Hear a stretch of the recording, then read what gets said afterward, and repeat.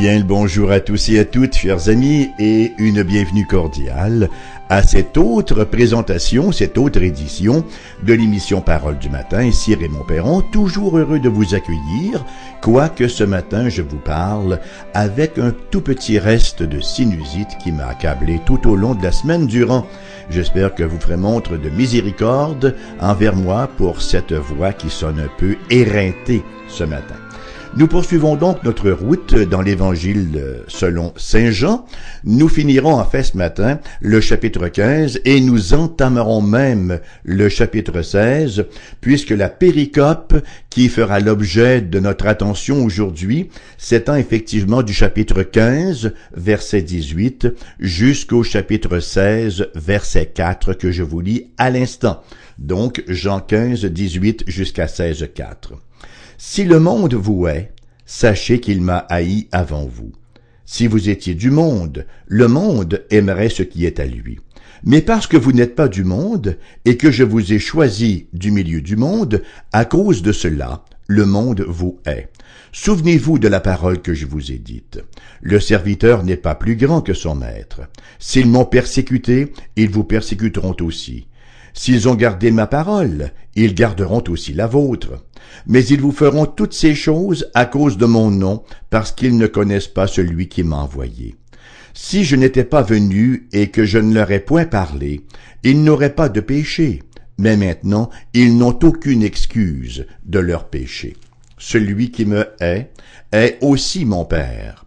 Si je n'avais pas fait parmi eux des œuvres que nul autre n'a faites, ils n'auraient pas de péché. Mais maintenant, ils les ont vus et ils ont haï, et moi et mon Père. Mais cela est arrivé afin que s'accomplisse la parole qui est écrite dans leur loi. Ils m'ont haï sans cause. Quand sera venu le consolateur que je vous enverrai de la part du Père? L'Esprit de vérité qui vient du Père, il rendra témoignage de moi, et vous aussi vous rendrez témoignage, parce que vous êtes avec moi dès le commencement. Je vous ai dit ces choses afin qu'elles ne soient pas pour vous une occasion de chute. Ils vous excluront des synagogues, et même l'heure vient où quiconque vous fera mourir croira rendre un culte à Dieu. Et ils agiront ainsi parce qu'ils n'ont connu ni le Père, ni moi. Je vous ai dit ces choses afin que lorsque l'heure sera venue, vous vous souveniez que je vous les ai dites. Je ne vous en ai pas parlé dès le commencement parce que j'étais avec vous. Ah ben voilà un bon menu pour cette journée. Nous voyons tout au long des enseignements du Seigneur Jésus, nous voyons qu'il fournit à ses disciples une feuille de route. Il leur dit un peu ce qui va se produire. Il leur dit quelle sera leur tâche. Il leur fournit le contexte. Il leur décrit le contexte dans lequel ils auront à œuvrer. Et aussi, il ne passe pas sous silence les conséquences qui en découleront, de sorte que les disciples ne soient pas pris par surprise. Ils seront effectivement confrontés à un monde hostile. Le plus grand danger qui menace les disciples, ce n'est pas la mort, non plus que les mauvais traitements, malgré que ceux-ci fassent partie de l'entreprise chrétienne. Mais le plus grand danger qui les guette, c'est le danger de l'apostasie, n'est-ce pas? Nous lisons au verset 16, « Je vous ai dit ces choses afin qu'elles ne soient pas pour vous une occasion de chute. » Le verbe utilisé ici, c'est scandalizo, qui a donné en français scandale. Une occasion de trébucher. Scandalizo veut dire causer la chute, tendre vers l'incrédulité, l'apostasie. Nous avons déjà lu en Jean chapitre 6, verset 61, ce qui suit. Jésus, sachant en lui-même que ses disciples murmuraient à ce sujet, leur dit « Cela vous scandalise-t-il? Est-ce que cela est pourvu une occasion de chute? » On se souviendra des paroles du Seigneur Jésus en cette occasion. C'était lors de la multiplication des pains, et Jésus avait dit « Celui qui ne mange ma chair et ne boit mon sang ne peut voir la vie éternelle. » De même en Marc, chapitre 14, versets 27-31, Jésus leur dit « Vous serez tous scandalisés, car il est écrit « Je frapperai le berger et les brebis seront dispersées. » Mais, après que je serai ressuscité, je vous précéderai en Galilée. Pierre lui dit, quand tous seraient scandalisés, on comprend bien l'expression, hein? Quand tous tomberont, chuteront, quand les circonstances seront pour tous une occasion de chute, une occasion de faire montre de manque de foi. Je ne serai pas scandalisé, d'ajouter Pierre. Et Jésus lui dit, je te le dis en vérité, toi, aujourd'hui, cette nuit même, avant que le coq chante 2 fois, tu me renieras 3 fois. Mais Pierre reprit plus fortement, quand il me faudrait mourir avec toi, je ne te renierai pas, et tous dirent la même chose. Donc, ce que nous voyons ici en chapitre 16, versets 1 à 4, hein, Jésus leur dit, « Je vous ai dit ces choses afin qu'il ne soit pas pour vous une occasion de chute. » Ce que Jésus est en train de leur dire finalement, c'est lorsque les choses vont arriver, lorsque vous serez pris dans les synagogues, lorsque vous serez accusé, persécuté, maltraité, rabroué, ignoré, marginalisé, ridiculisé pour votre foi, je vous le dis à l'avance que ces choses-là vont arriver, afin que lorsqu'elles arriveront, vous ne soyez pas pris par surprise en disant « mais qu'est-ce que c'est ?» Que vous ne soyez pas ébranlés, même troublés, parce que ces choses effectivement doivent arriver. Voyez-vous, nous voyons ce matin dans cette péricope-là, j'aimerais en fait l'aborder sous l'angle de, encore une fois, de quelques points, voire même de 2 points principaux. Le premier point, c'est le Saint-Esprit et le témoignage. Le deuxième point, le Saint-Esprit et la persécution. Et pourquoi pas un troisième, tiens, le Saint-Esprit et la responsabilité du monde. Donc, mon premier point, le Saint-Esprit et le témoignage, les versets 26 et 27 du chapitre 15 que nous lisons, « Quand sera venu le consolateur que je vous enverrai de la part du Père, l'Esprit de vérité qui vient du Père, il rendra témoignage de moi et vous aussi vous rendrez témoignage parce que vous êtes avec moi dès le commencement. » Lorsqu'on parle de la relation du croyant avec le monde, parce que le croyant n'est pas du monde, mais il est dans le monde, hein? Ou il n'est pas dans le monde, mais il n'est pas du monde, virez cela sur le sens que vous voulez, c'est qu'il ne vit pas comme le monde, malgré qu'il vit encore au sein du monde. Alors, donc, lorsqu'on parle de la relation du croyant avec le monde, ce n'est pas question de faire référence à sa survie. Comment le chrétien peut-il survivre dans le monde? Mais quel genre de contact le chrétien doit-il entretenir avec le monde? Quel genre d'attitude doit-il adopter? En fait, quel rôle est-il appelé à jouer? Et nous avons vu dans les versets 26 et 27 que nous venons de lire qu'ils seront, n'est-ce pas, comme le Saint-Esprit, appelé à rendre témoignage. Le verbe pour témoigner, c'est martureo, qui a donné en français le mot martyr. Bon, c'est pas le mot le plus invitant qui soit. Ça ne veut pas dire qu'il faille développer le complexe du martyr lorsque nous témoignons, mais il y a quelque chose quand même d'intéressant dans l'étymologie du mot. Nous voyons donc dans ces versets l'indissociabilité de l'œuvre que Dieu fait et de l'œuvre que tout croyant est appelé à faire. Jésus, effectivement, de dire « Le Saint-Esprit que je vous enverrai rendra témoignage et vous aussi, vous rendrez témoignage. » En fait, le Saint-Esprit en eux rendra témoignage par eux. Vous voyez, c'est le témoignage du Saint-Esprit, mais ils sont les agents de ce témoignage-là. Le rôle du Saint-Esprit, c'est de convaincre le monde, hein?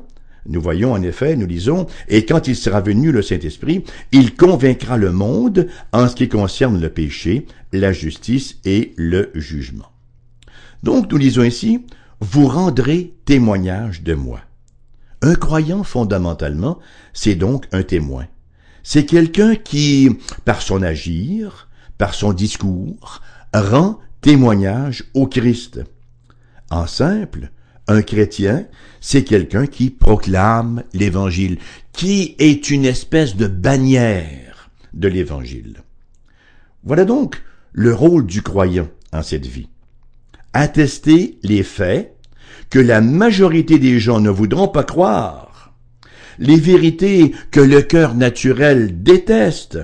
C'est être croyant, c'est faire partie de la minorité. Comme je le disais précédemment, c'est être marginalisé. C'est être partie prenante d'un petit troupeau devant une multitude.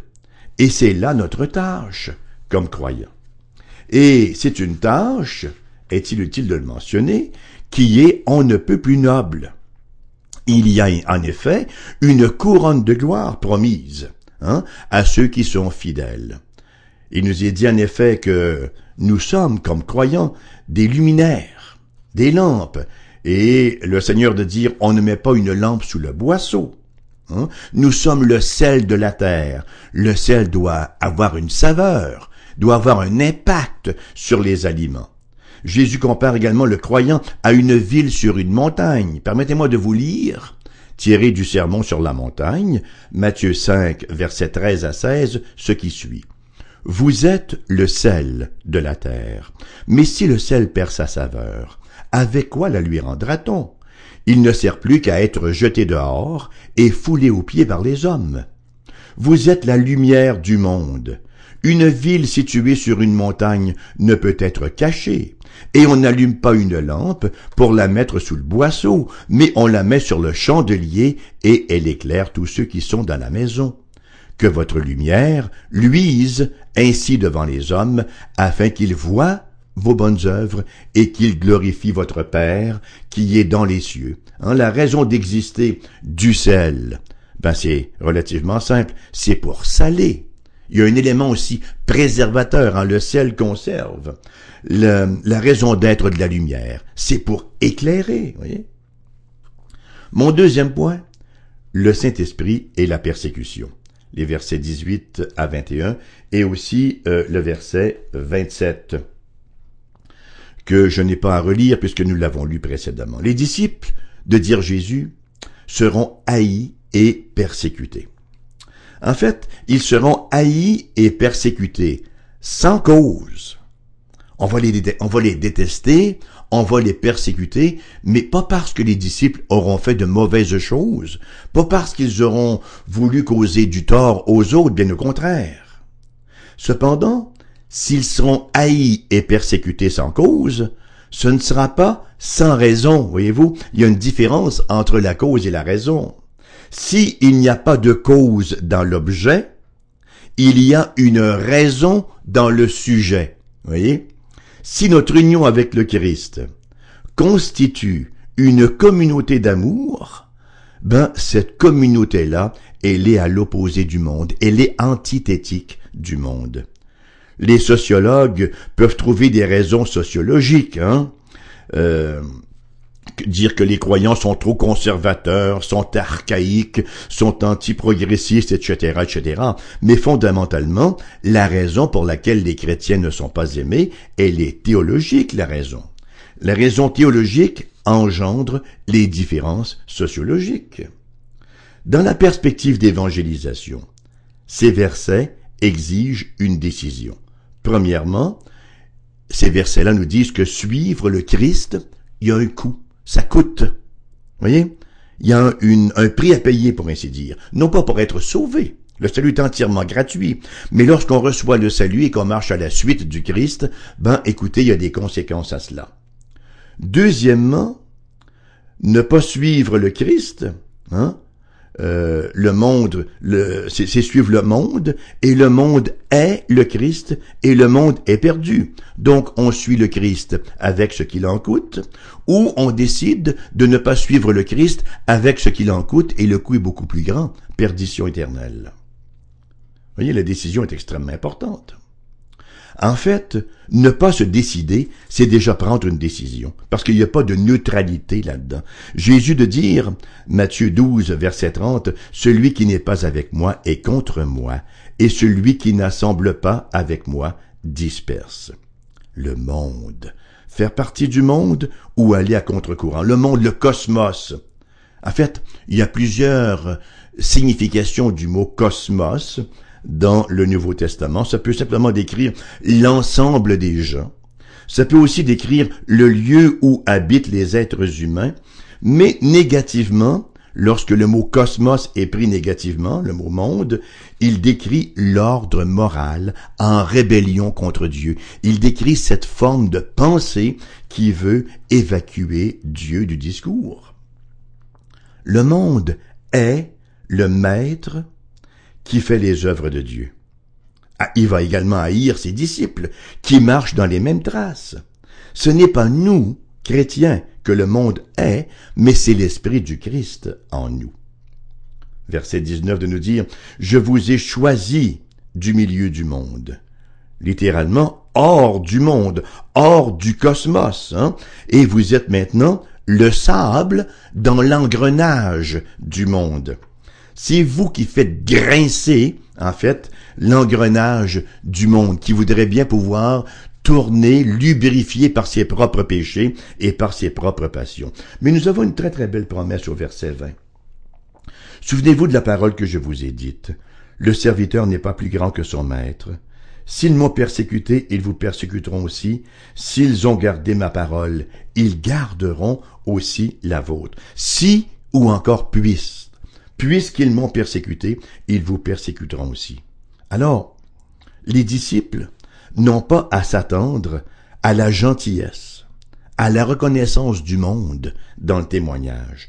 Si c'est le cas, ils seront amèrement déçus, s'ils croient que le monde va les accueillir en disant « Ah, voilà précisément le discours qu'on avait tellement hâte d'entendre. » Non. Romains chapitre 1 nous dit que c'est précisément le discours, ce discours de vérité que le monde tente de garder captif. Oui. Alors les disciples ne doivent pas s'attendre à être les bienvenus partout et tout le temps lorsqu'ils proclament l'évangile du Seigneur Jésus-Christ. Ils doivent s'attendre à la persécution. La persécution, qu'est-ce que c'est? Aujourd'hui, dans notre société de tolérance, la persécution, c'est davantage l'indifférence, la moquerie, le mépris. Ça peut parfois être une persécution plus ouverte, ça peut être le rejet, la haine, la violence verbale, et dans certains pays, c'est même la violence physique.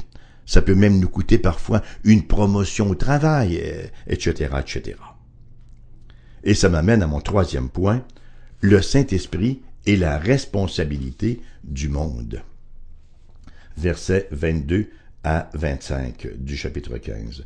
Jésus dit, « Si je n'étais pas venu et que je ne leur ai point parlé, ils n'auraient pas de péché, mais maintenant, ils n'ont aucune excuse de leur péché. Celui qui me hait est aussi mon Père, etc., etc. » La résistance à la grâce de Dieu. Bien sûr, il ne s'agit pas ici de la grâce irrésistible qui amène un pécheur au salut, mais de la grâce générale, de la grâce commune.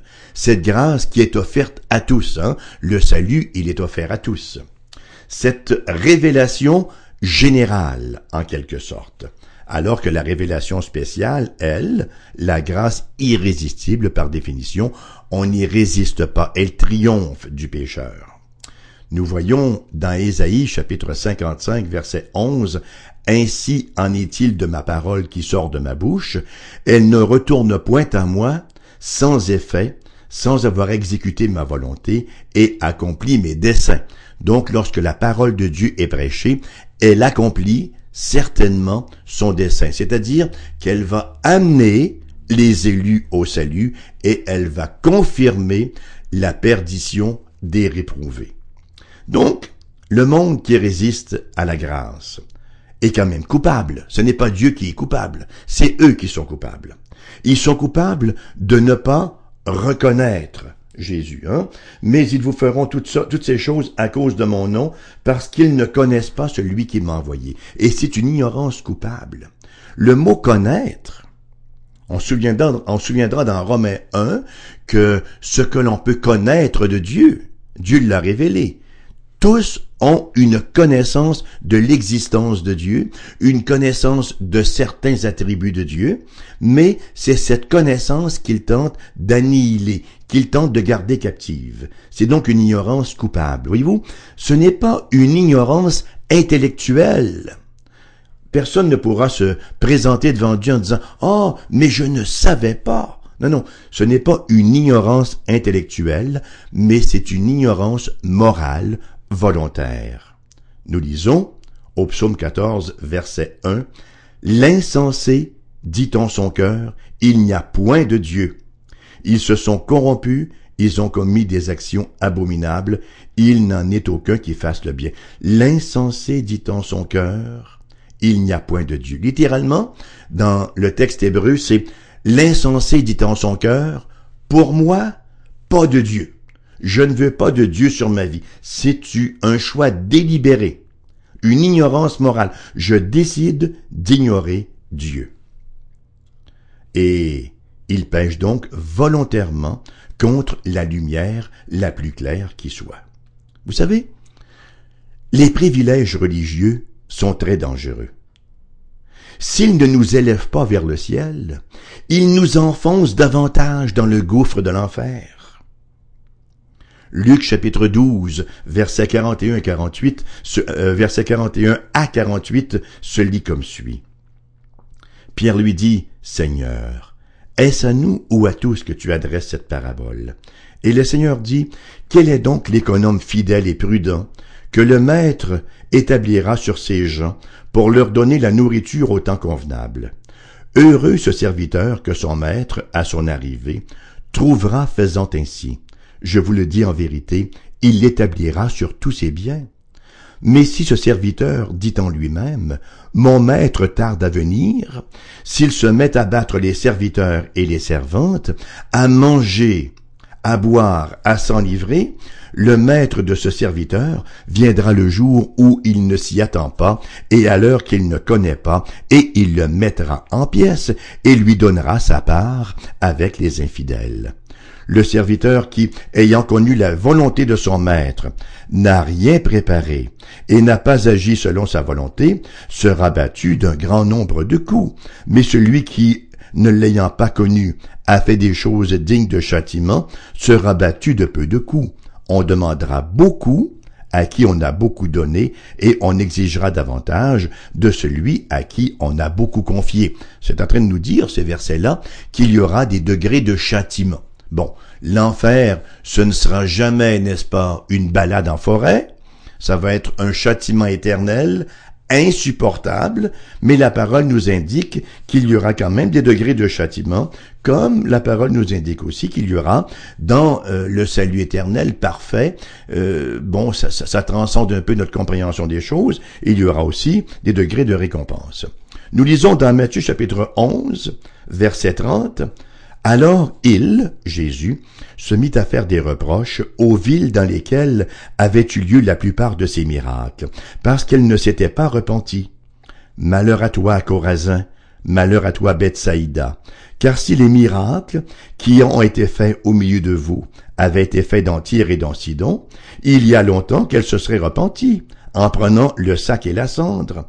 C'est pourquoi je vous le dis, au jour du jugement, Tyr et Sidon seront traités moins rigoureusement que vous.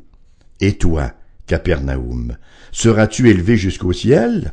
Non, tu seras baissé jusqu'au séjour des morts. Car si les miracles qui ont été faits au milieu de toi avaient été faits dans Sodome, et ils subsisteraient encore aujourd'hui. C'est pourquoi je vous le dis, au jour du jugement, le pays de Sodome sera traité moins rigoureusement que toi. Et en ce temps-là, Jésus prit la parole et dit, « Je te loue, Père, Seigneur du ciel et de la terre, de ce que tu as caché ces choses aux sages et aux intelligents, et de ce que tu les as révélées aux enfants. Oui, Père, je te loue de ce que tu l'as voulu ainsi. Toutes choses m'ont été données par mon Père, et personne ne connaît le Fils, si ce n'est le Père, personne non plus ne connaît le Père, si ce n'est le Fils, et celui à qui le Fils veut le révéler. Venez à moi, vous tous qui êtes fatigués et chargés, et je vous donnerai du repos. Prenez mon joug sur vous et vous recevrez mes instructions, car je suis doux et humble de cœur, et vous trouverez le repos pour vos âmes. Car mon joug est doux et mon fardeau léger. » Ce sont des versets qui, à première lecture, peuvent nous secouer. C'est un choc. Et il nous révèle clairement, ces versets-là, que Dieu n'a aucune dette envers les hommes. Dieu n'est d'aucune façon tenu de se révéler à salut à qui que ce soit, parce que la révélation générale est déjà amplement suffisante pour nous rendre sans excuse. Anapologetai ou anapologetus, elle nous rend sans apologie, sans aucune excuse de nous dire encore une fois l'épître aux Romains. Donc, nous sommes tous des êtres qui méritons la condamnation. Dieu, dans sa grande miséricorde, fait en sorte de se révéler d'une manière irrésistible, d'une grâce tout à fait spéciale à certains, mais c'est un don complètement immérité. Le point ce matin, c'est que la parole est d'une clarté cristalline sur un fait. On ne connaît pas ceux que Dieu a élus, on ne connaît pas ceux que Dieu n'a pas élus. Une chose est certaine cependant, c'est que l'humanité tout entière, tout être humain est appelé est commandé même à la repentance. Jésus, très clairement, en impératif, n'est-ce pas, le discours du royaume, c'est « Repentez-vous et croyez ». Et la parole nous affirme sans embâche que le Seigneur ne met pas dehors celui qui vient à lui. Donc l'invitation qui nous est lancée ce matin, même s'il y a bien sûr un coût pour suivre Jésus, le coût est infiniment moindre que celui de ne pas le suivre. Le Seigneur nous offre gratuitement un grand salut, nous offre gratuitement une restauration dans notre communion avec le Père, avec tout ce que ça implique des faveurs divines que Dieu répand sur ses enfants, sur les siens. Dieu, bien sûr, est bon pour toute sa création. Il fait lever son soleil sur les bons comme sur les méchants, nous dit la parole. De même fait-il pleuvoir sur les bons comme sur les méchants. Mais sa grâce à salut, elle est la chasse gardée de celui qui se repente et qui se confie en lui et en lui seul pour leur salut. L'invitation que nous vous lançons ce matin, c'est de venir au Christ Jésus tel que vous êtes. Il pardonne les péchés. Il ne s'agit pas de s'amender, de dire « je vais tenter de m'améliorer » avant de venir au Christ. Non, nous venons à lui tel qu'il est. Nous recevons son pardon, nous recevons sa justice, et au moment où nous venons à lui, n'est-ce pas, il y a une œuvre progressive de transformation qui commence à s'opérer en nous, et c'est l'œuvre du Saint-Esprit qui nous transforme progressivement de gloire en gloire en l'image du Seigneur Jésus-Christ. Et c'est sur cette note que nous terminons l'émission de ce matin, non pas sans vous rappeler qu'elle vous reviendra cet après-midi, en rediffusion à 14h. Entre-temps, vous pouvez nous téléphoner au numéro suivant si vous avez des commentaires. Nous avons une boîte vocale, si vous avez aussi des questions, enfin pour quelque raison que ce puisse être, nous avons une boîte vocale qui va vous accueillir. Laissez-nous vos coordonnées et nous retournerons votre appel. Le numéro pour nous contacter pour les gens de la région de Québec est le 418-688-0506. Les gens ailleurs en province, numéro sans frais, le 1-877-659-0251. Vous pouvez également faire parvenir un courriel. Mon adresse courriel est la suivante, tout d'un trait et en minuscule, raymond.perron@cfoi-fm.com. Vous savez que vous pouvez également nous écrire. Notre adresse postale est la suivante, AERBQ, casier postal 40088, Québec, QC, G1H2S5. Et vous pouvez également nous écouter en direct sur Internet ou aussi en différé. Vous pouvez télécharger les émissions passées qui sont progressivement téléversées sur le site, et l'adresse du site est la suivante, foifm.com. Merci d'avoir été là, chers amis. Je vous souhaite bien sûr une journée non pas seulement bénie, mais ultra bénie. Et considérez-vous, il va de soi. Conviez, invitez pour la prochaine. Bonne journée, à bientôt.